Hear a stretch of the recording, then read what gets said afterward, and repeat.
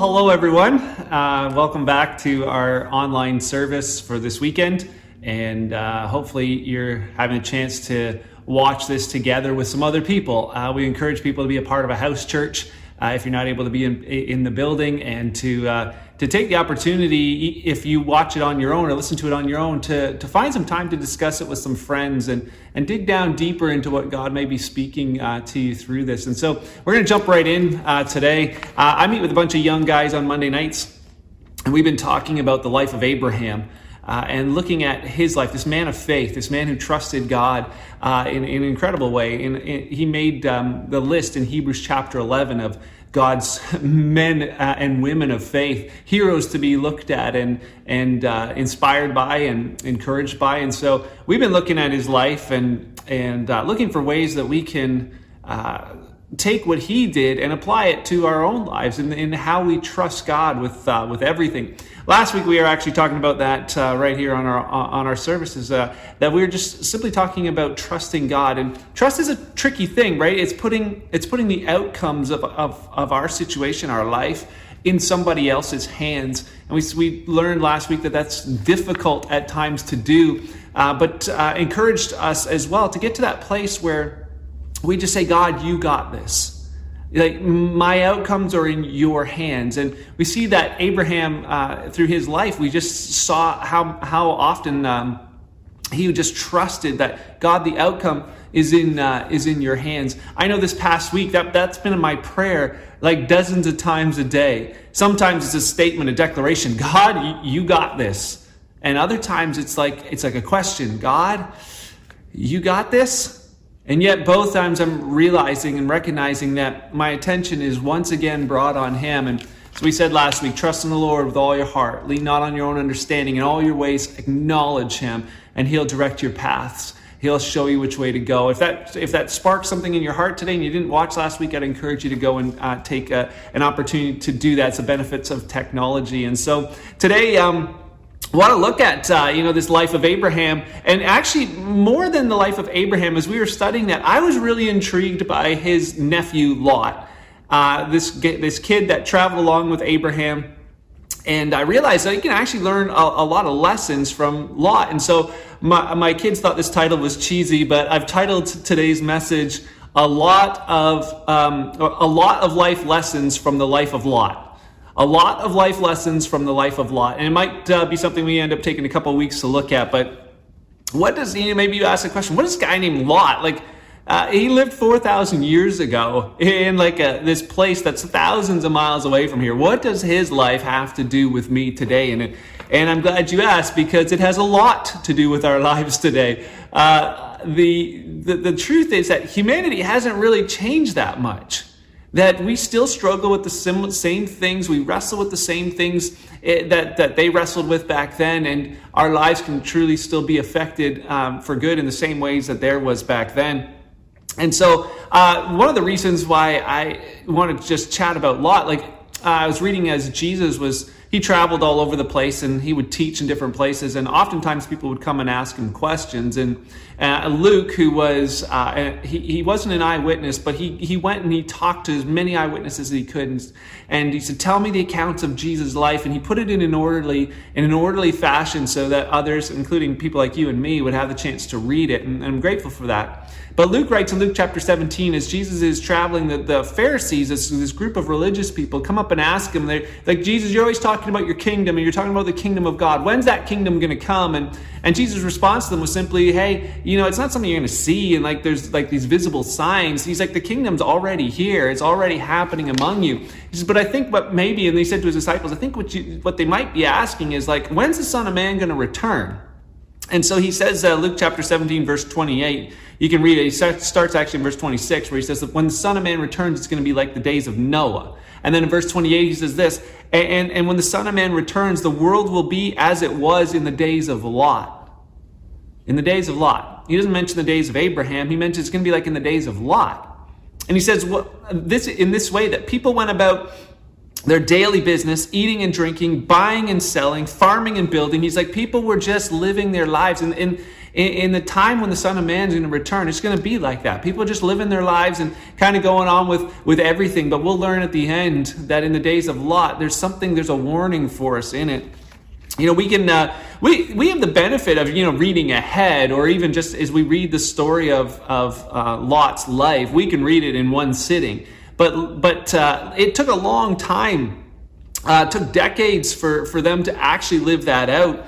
We read about Abraham, and we know that Abraham became famous. Most of you heard of Abraham before this message today. He became the father of many nations, just like God said he would, and he became a blessing to the whole world through his family, and our world has experienced that. And then Lot, his ending is not nearly as well known. If you read in Genesis 19, at the end of Genesis 19, you read about where Lot ends up. He ends up fearful and alone, living in a cave with his 2 kids, and that's the ending of Lot's story. And I think when you look at this story, wondering how did Lot end up there, I want to take a look at that today. So if you turn to your Bible, go to Genesis 13. It's really easy to find. Just go to the very front of your Bible and start flipping a few pages, and you'll see Genesis and then chapter 13. We learn that Abraham and Lot are traveling together. God had said to Abraham, leave where you are and go to where I'm showing you, and trust me, I'm going to show you a land that I'm going to give to you. And so they're on this journey, and both of them are actually end up becoming very wealthy along the way. Abraham's got gold and silver and livestock. It says Lot has also large amounts of livestock and lots of tents. And as a result, when you get a bunch of people in a small space together, you get drama. It doesn't matter where that is, school, church, home. Even in my house sometimes I'm like the kids, they're just at each other. You're like, okay, go outside, get out of this situation for a bit so we can just have some peace. Well, Abraham and Lot, their employees and their families were all fighting over the amount of land that they had to share, and so then they decide to have this conversation, and they decide that they're going to part ways. And actually, I want to look into that life lesson of Lot next week, about that idea of parting ways and division. But they decide they're going to part ways, and so we read about it in Genesis 13, verse 9. Abraham says to Lot, "The whole countryside's open to you. Take your choice of any section of the land you want, and we'll separate. If you want the land to the left, then I'll take the land on the right. And if you prefer the land on the right, well, then I'll go left." As I read this, I learned that both men had a choice. Both men had a choice in this. We see that, Abraham, his choice was simply to trust God with the outcome. He's like, "God, I put it in your hands, so Lot, you go ahead. You choose. You choose." I remember as a kid, anytime I had to share stuff with my brother, I remember specifically about apples. My parents would say, "Hey, you can have half an apple." And so, my brother and I we'd want to cut the apple. And my dad's rule was always this: one guy cuts, the other guy chooses. Because we'd always cut the apple and, take the bigger half. And he's like, "No, that's not how it works. One guy cuts, the other guy chooses." And so this is similar to what happens here, except that Abraham's like, "You know what? No, you go ahead. You cut and you choose. You decide what the boundary is going to be, and you get to choose which way you're going to go." And we see that choice being made right here in Genesis 13, verse 10. He says that Lot took a long look at the fertile plains of the Jordan Valley in the direction of Zoar. The whole area was well watered everywhere, like the garden of the Lord and the beautiful land of Egypt. But this was before the Lord had destroyed Sodom and Gomorrah. So it says Lot chose for himself the whole Jordan Valley to the east of them. He went there with his flocks and servants, and he parted company with his uncle Abram. And you may hear me use the word Abraham. Abram's name was changed to Abraham. It's the same guy. But we know where Lot ended up. But Lot didn't know he was going to end up there while he was making this decision. He didn't realize that this decision would have such a profound effect on his life. And that's where I think the life lessons for us are so important, that we realize that the decisions we make matter. Last week it was saying, hey, in all of your decisions, consider the Lord, and he'll show you the path to take. Well, in this situation, we see Lot just looking at and using his own eyes and just looking with his own understanding, I would say. That as he looked, he saw that there was this fertile, well-watered, beautiful land that would be great for livestock. He's like, you know what? That's the place. Even though it was settled close to these cities where a lot of ungodly things were going on, Lot he decided that he was just going to choose and make this choice, not realizing that someday, it would affect him in a massive way. Lot wasn't sitting there on that hill looking out going, I think I want to end up poor and alone someday, so I think I'm going to go with this. I don't think he was standing there going, I think I'd like to end up being like the bad example in some guy's sermon someday, in 2021. I don't think he was thinking any of those things. What was he's thinking? He's looking at this decision that he has to make. And Peter, Peter was a Jesus follower. He was with Jesus for 3.5 years. He became one of the leaders in the church. And after Jesus had risen from the dead and returned to heaven, and Peter's leading the church in the first century, he wrote a couple letters to some of the ones that he wasn't able to be around to encourage them. And he actually writes about Lot, and he writes about what's going on in Lot's life in this moment. He says in 2 Peter chapter 2. We're going to go back to Genesis 13, but just for a minute here, 2 Peter 2, verse 7 and 8, he talks about how God was judging Sodom and Gomorrah, but in verse 7, he says, he delivered righteous Lot, who was oppressed by the filthy conduct of the wicked. For that righteous man dwelling among them tormented his righteous soul from day to day by seeing and hearing their lawless deeds. When you read that word, tormented his soul, there's another, term for that. It's going against your conscience. It's going against what the voice of the Lord on the inside, or going against what you know to be right. And with Lot and with us, it's not an instant thing. This thing of going against conscience, it's a gradual thing. If we could see the end of our result of our decision, be like, hey, no thanks. If we saw, tempted to go against conscience, but we could see the end, we're like, no, no way. But it doesn't work like that. It's these gradual, seemingly small decisions that have big impacts down the road. Sometimes for good, but sometimes regret. In Genesis 13, we read what happens in verse 12. We see that it wasn't instantaneous. It was gradual. Verse 12, so Abram settled in the land of Canaan, but Lot, he moved his tent to a place near Sodom. He moved his tent to a place near Sodom and settled among the cities of the plain. But the people of this area were extremely wicked and constantly sinned against the Lord. Lot simply moves his tent near Sodom. It says he wasn't, when he was looking, it doesn't say that he noticed these cities and was like, I want to go be part of those cities. No, that wasn't the thing. He noticed everything around them and thought, hey, that's a good place to be. But as a result, he pitches his tent near Sodom. The bait looked great to him. And when you think of bait, you realize bait always comes with a switch, or bait comes with a hook. And for Lot, it was this very thing. He looked at this well-watered, fertile area, and what's going through his mind? Well, this is easy. This is going to be like really convenient. This is going to be comfortable. This is going to be like this would be like how normal life should be. And so he chooses that. But that comfort and that convenience and that easy actually ends up becoming a trap. John, who was also an eyewitness follower of Jesus, he wrote letters to new believers in the first century. And he says this in his first letter, 1 John 2, verse 15 to 17. He shows us that the trap still existed for them, 2,000 years ago when he wrote this. He says, don't love this world.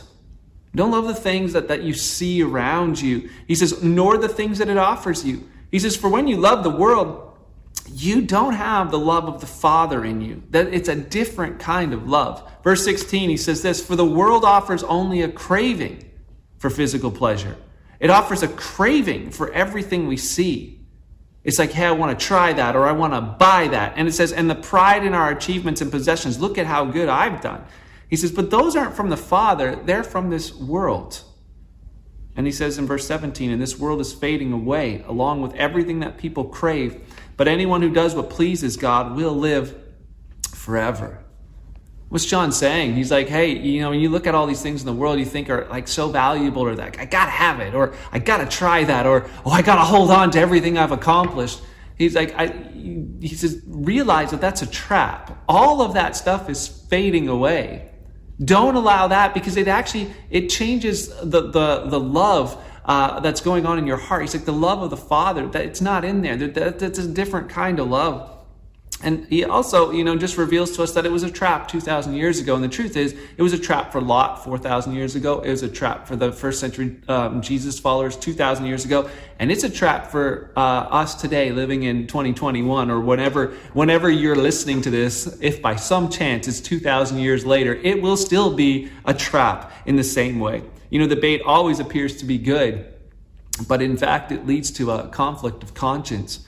And, maybe we think about it and say, well, what does it really matter? If you go against your conscience a little bit, what does it really matter if, like, this idea that he pitched his tents near Sodom? Like, why does it matter?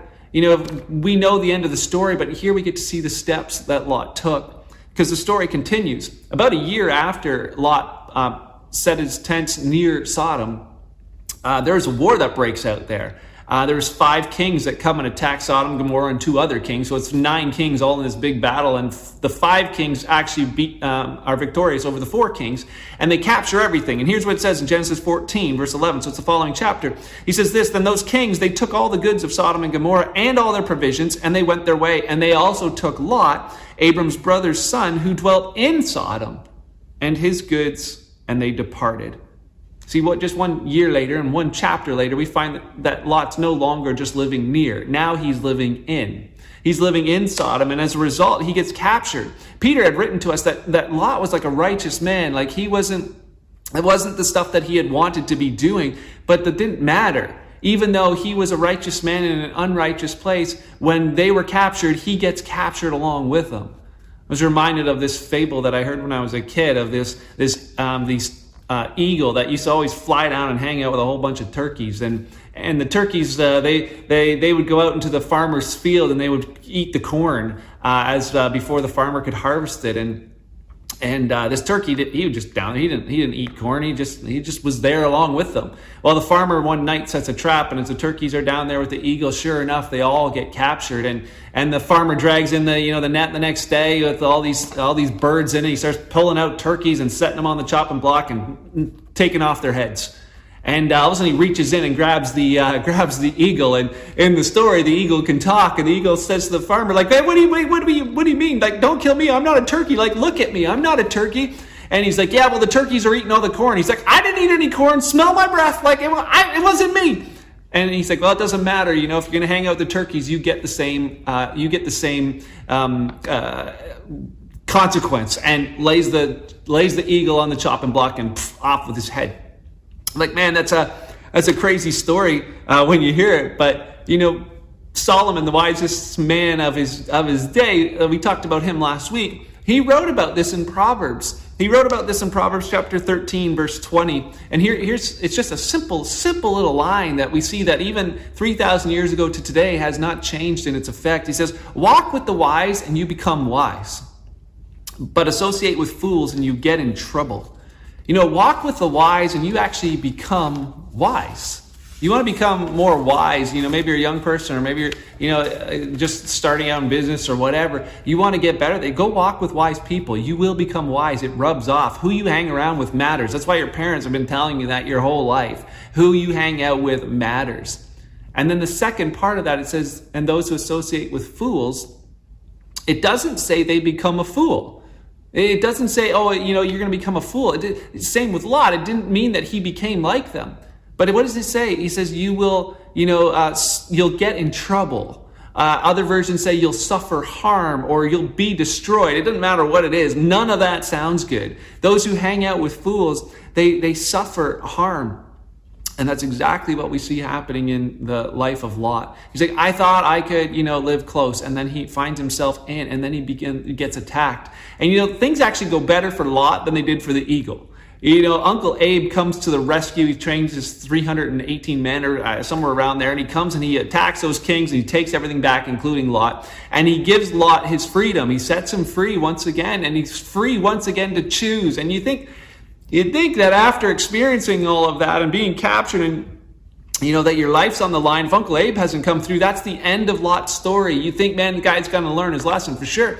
But what do we see?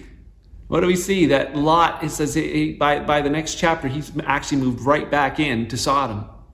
In Genesis 19, he's right back there again. Why? Because there was the comfort, there was the convenience, there was easy, there was what he thought was normal. And you see that once you go against your conscience once, it's so much easier to go against it again. And that's a timeless truth. That once you go against your conscience once, it's easier to go against it again. And then we find out in Genesis 19 that Sodom's days are up. That they've been weighed in the balance and they've been found wanting, and God is going to bring judgment on that nation, deservedly so. And so Lot happens to be living in there, and God sends a messenger. It says two messengers, two angels, down to warn Lot and tell him, get out of here, because trouble's coming. He reveals the depravity of the situation. He reveals that destruction's coming. He goes to them at night and he says, hey, in the morning, this whole place is going up. So get out of here. And Lot's like, okay, well, why don't you guys stay for dinner first? And, we'll chat. And then he says, here, meet my wife and my kids. And they're like, okay, yeah, we can do dinner. But by the morning, we're not doing breakfast. You got to get out of here.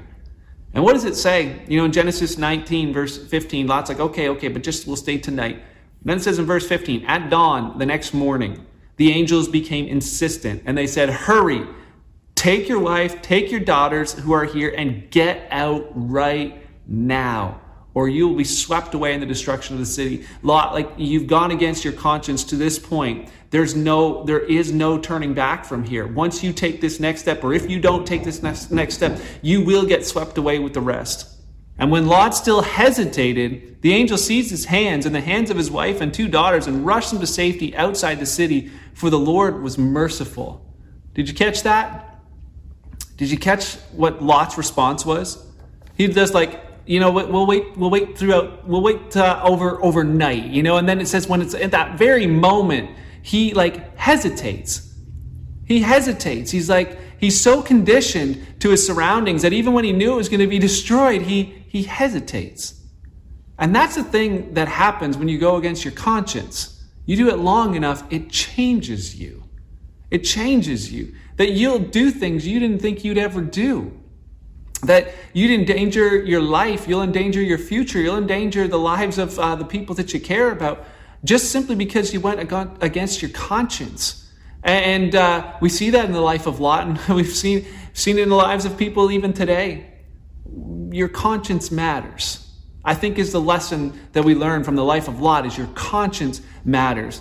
We've been reading through the New Testament with a number of people from the church, and maybe you started with us and you've sort of fallen off, haven't been able to keep up. I'd encourage you just join us once again right where we're at. We're reading a bunch of small books. It's a great time to get involved. Or maybe you just want to start with us. We're just right into 1 Timothy now, and what a great time. But as we're reading about this, this week, the importance of conscience just, kept coming up in this letter that Paul wrote to Timothy. He says this in 1 Timothy 1:5, the purpose of my instruction, the purpose of this letter that he's writing, he says that all believers would be filled with love that comes from a pure heart, that they would have a clear conscience and a genuine faith. And then later he writes to Timothy at the end of the chapter, Timothy, my son, verse 18, he says, here are my instructions for you, based on the prophetic words spoken about you earlier. May they help you fight well in the Lord's battles. Cling to your faith in Christ and keep your conscience clear. Because some people have deliberately violated their consciences, and as a result, their faith has been shipwrecked. Hymenaeus and Alexander are two examples. I threw them out and handed them over to Satan so they might learn not to blaspheme God. Paul mentions that this conscience, this idea of conscience, it matters so much. Like Timothy, do whatever you can to keep your conscience clear. Paul mentions that idea of the importance of conscience many, many times in his writings, where he talks about having a clear conscience before God and man, like we said. And then he also describes later on with Timothy that these men who had shipwrecked their faith, he says that their conscience, it's like it's been seared with a hot iron. The inference is that it's like cauterizing a wound, that it no longer bleeds, there's no longer sensitive. And he's like, that's what's happening with the conscience. It doesn't work well anymore. It doesn't work properly anymore. And right now, like in our world, I see there's lots of pressure for people to go against their conscience in many, many different ways. For some, it's the temptations of life. There's the things of, this, I got to try this, or, I've got to have that, or, I got to hold on to all the stuff that I have. And it causes them to go against their conscience in different ways. I also look at even just different things like the mandates and the coercion going against people's conscience of the decisions that they need to make in these days right now. And I think it's really, really important that we're careful about recognizing another person's conscience, that we don't mess with somebody else's conscience or try and force them to go against their own conscience, their God-given conscience. We're going to take a look at that more next week. But some of the things where we're tempted, they seem obvious. Some seem harmless. We look at Lot and we realize that he's a good example of being a bad example.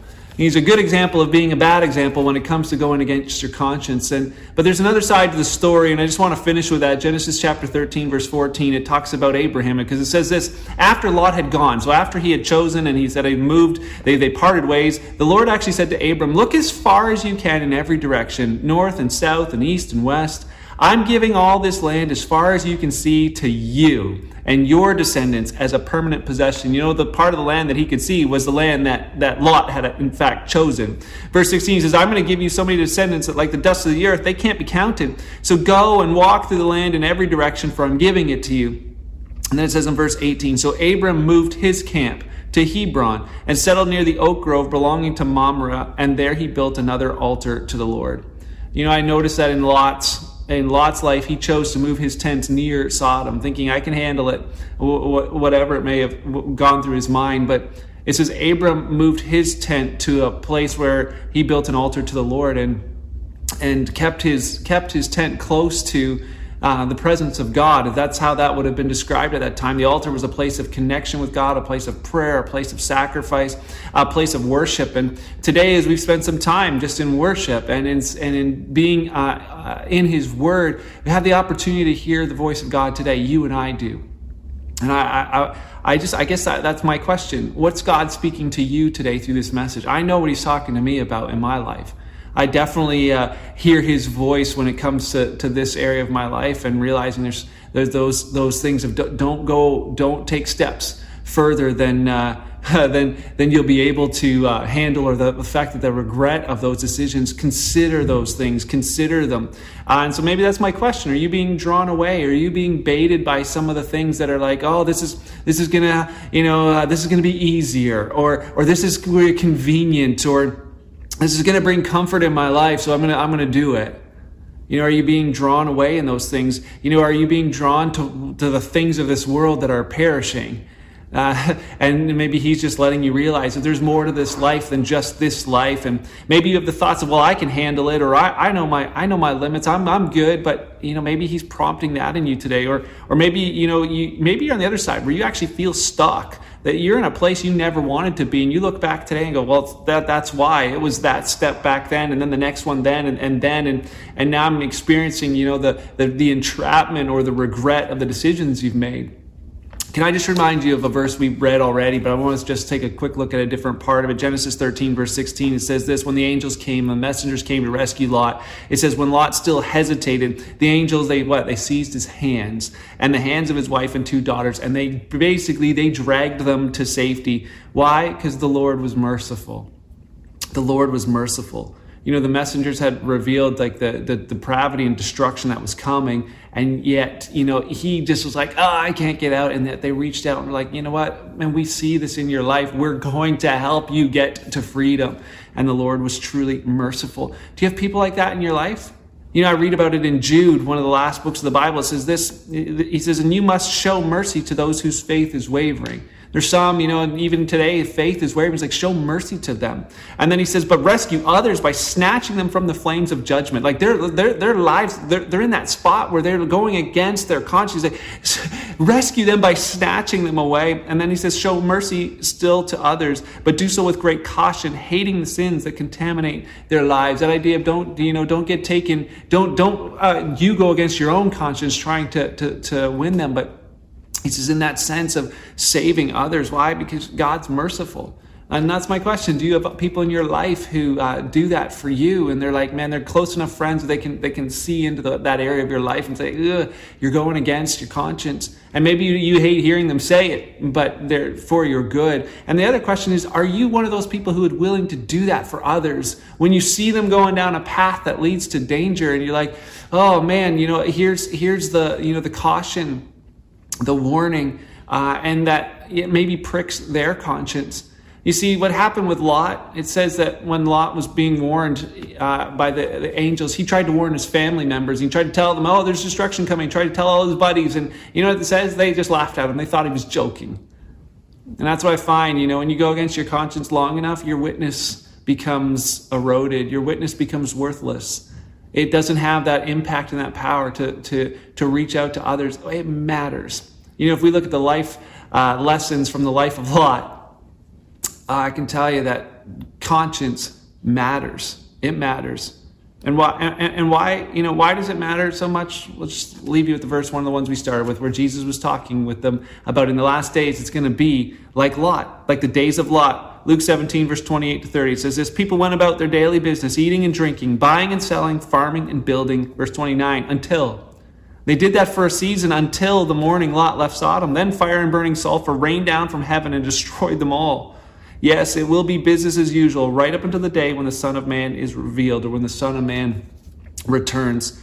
Scripture is telling us that this world is temporary, that there is going to be a day where the heavens split wide open and the Creator of the whole planet returns to the planet. And he returns with righteousness and will judge all of the sin and all of the evil that has gone on this planet. It will all be righteously judged, including us who have willfully and willingly chosen to live lives that are sinful, make decisions that are sinful because we're broken. We're sinful beings. But I love that even in that 4,000 years ago reveals that the Lord is merciful. And he truly is. Because for those who wanted a way out, for those who wanted a savior from certain judgment, he said, I'm going to send my son ahead of time. I'm going to send my son to take the penalty for you. All you need to do is trust him with your life. That you say, hey, God, I'm not worthy on my own. I'm not even going to try. I'm not even going to try and get my behavior better. God, I simply trust you. I put my future in your hands, God. I put my life in your hands. I put all of my past and forgiveness that's required. I put that in your hands and I trust you. And it says that those who believe in him will not perish, will not be lost to God, but will have everlasting life. And I hope, if that's you today, you feel that prompting that you would return to him, that you, for you, if you're a Jesus follower and you felt like, man, there's things in my conscience that I probably need to be more aware of, that those things would be, that you'd follow that you wouldn't go against it. And same for myself. Let's pray. Heavenly Father, thank you. Thank you for your word. Thank you that it's so powerful that it affects our lives even today. Thank you for your presence in our lives. Thank you for making it right where we got it wrong. Jesus, that is absolutely incredible. And it's freedom. It's freedom, and I'm grateful for it. Father, I just pray over every person today that's been studying your word with us, that you would speak through your word into their hearts. Father, that they would hear your voice, that they would know what you're calling them to do, and that they would have courage to walk that out. Lord, I pray that you would be glorified and that we would experience your goodness in our life as a result. Grateful. Thank you. Pray this in your name, Jesus. Amen. As always, we have some questions that we'd love for you to dig into and see what more he may have to say to you. And so here they are. What jumped out at you from today's talk? And then second, when have you seen someone go against their conscience? It's always easier to see somebody else. When have you seen somebody around you that's like, that person reminds me of Lot? But then the third question, what types of things try to make you go against your conscience? What are the things you like, makes me want to compromise? Maybe it's, peer pressure. Maybe it's, just like the certain desires, old habits, whatever it is. What is it that makes you try and go against your conscience? And then finally, what lessons can you apply to your life from the life of Lot? And also, what lessons can you apply to your life from the life of Abraham? And one of them I would encourage you with is that continually trusting God. God, you got this. So until next time, stay in His Word, stay close to Him, continue to shine as the lights that you were created to be, and we'll see you the next time.